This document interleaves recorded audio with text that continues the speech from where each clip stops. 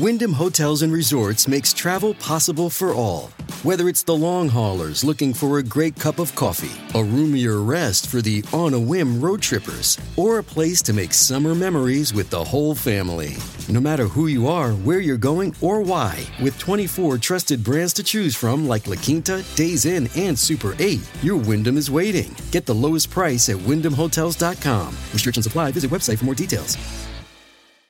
Joining us now on this big news night is my longtime friend and also fellow great radio host here on 77 WABC and nationally on Red Apple Media, Greg Kelly. Greg, your reaction. I'm so glad to see you.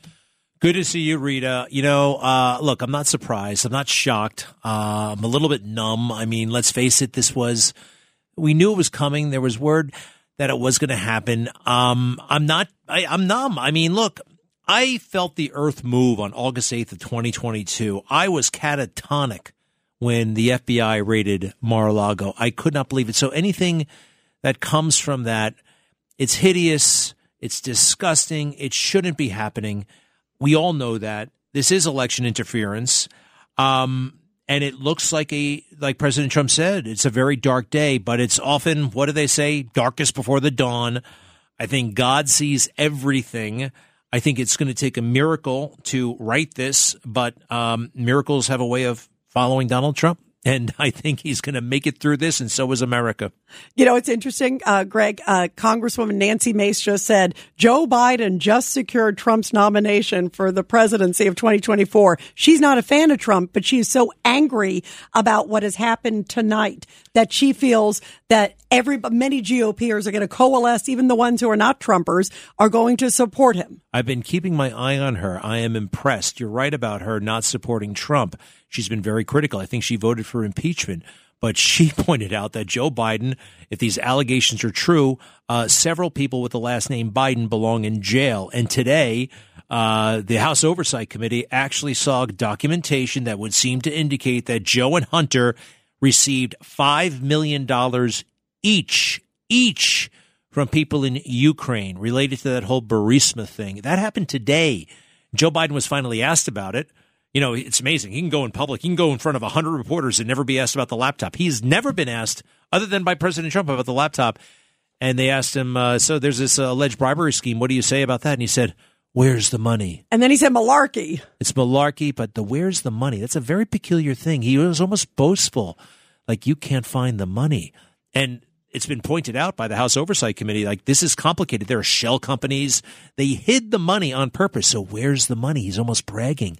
And I came up with the theory that, well, a lot of it's already been spent. We actually know that on hookers and prostitutes by Hunter. That's definitely the case.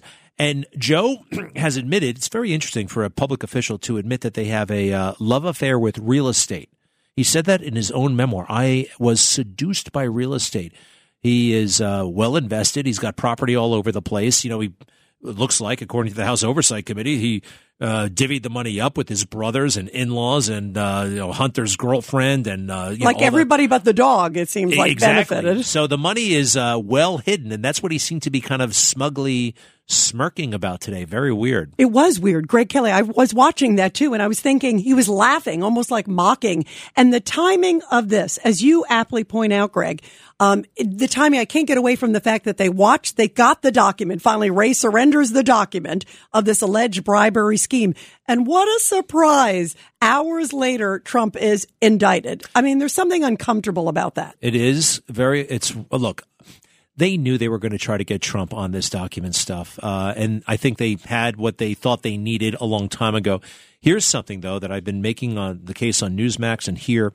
Did you know that each president, when they leave office, the National Archives arranges for a warehouse in their hometown? So, like Barack Obama, there was a warehouse for him, for his documents in Hoffman Estates, right outside of Chicago. They did the same thing for George W. Bush in Kingsville, Texas, and another one in Little Rock for Bill Clinton. For Donald Trump, they said, put him in your house. They did not get any facility in West Palm Beach like they could have or should have. That is interesting, actually. I wasn't aware that they did not allocate sort of a spot for him. And by the way, Secret Service was protecting it there at Mar-a-Lago, too. He had Secret Service protection, but what we think, though, is the National Archives knew what it was doing.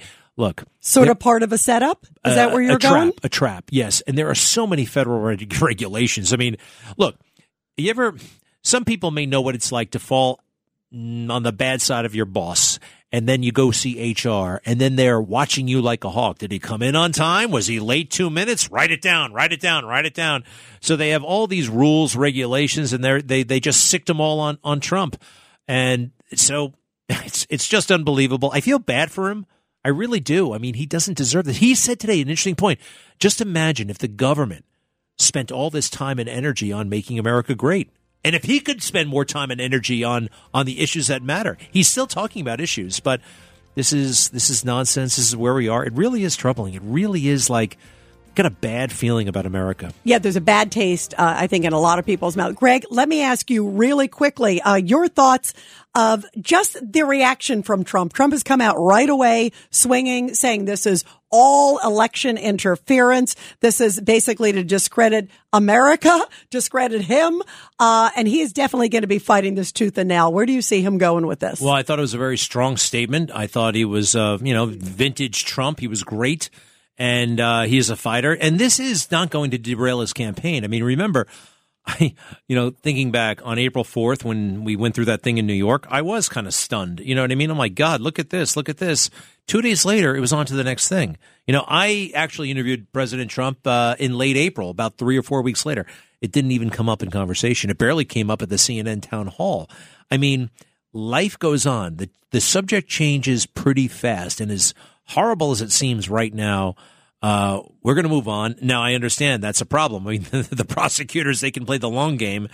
As I said, I don't know what the hell's going to happen. It's his lawyers. It's very tough to represent Trump because they make it so tough on the lawyers, the legal community. I mean, look at what they've done to Rudy Giuliani. They suspended his license. Yeah, they've ostracized them. It's terrible. By the way, do you think they've cheapened charging people an indictment? I mean, it's like, okay, here's another indictment. You and I were just talking in the break about Georgia.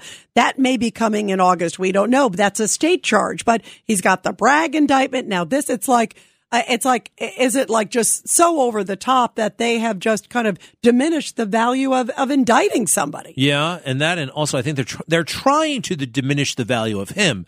For people like, oh, well, this is just too much trouble. Maybe there's somebody else. And you'll notice, forgive me, those snakes, Pence and Christie, got in the race yesterday because they knew this was about to happen. And they think, well, maybe with Trump out of the picture, there's a lane for me. I think every Republican who has a law degree should be volunteering their services, including Pence and Christie, by the way, to stop this travesty, to stop this.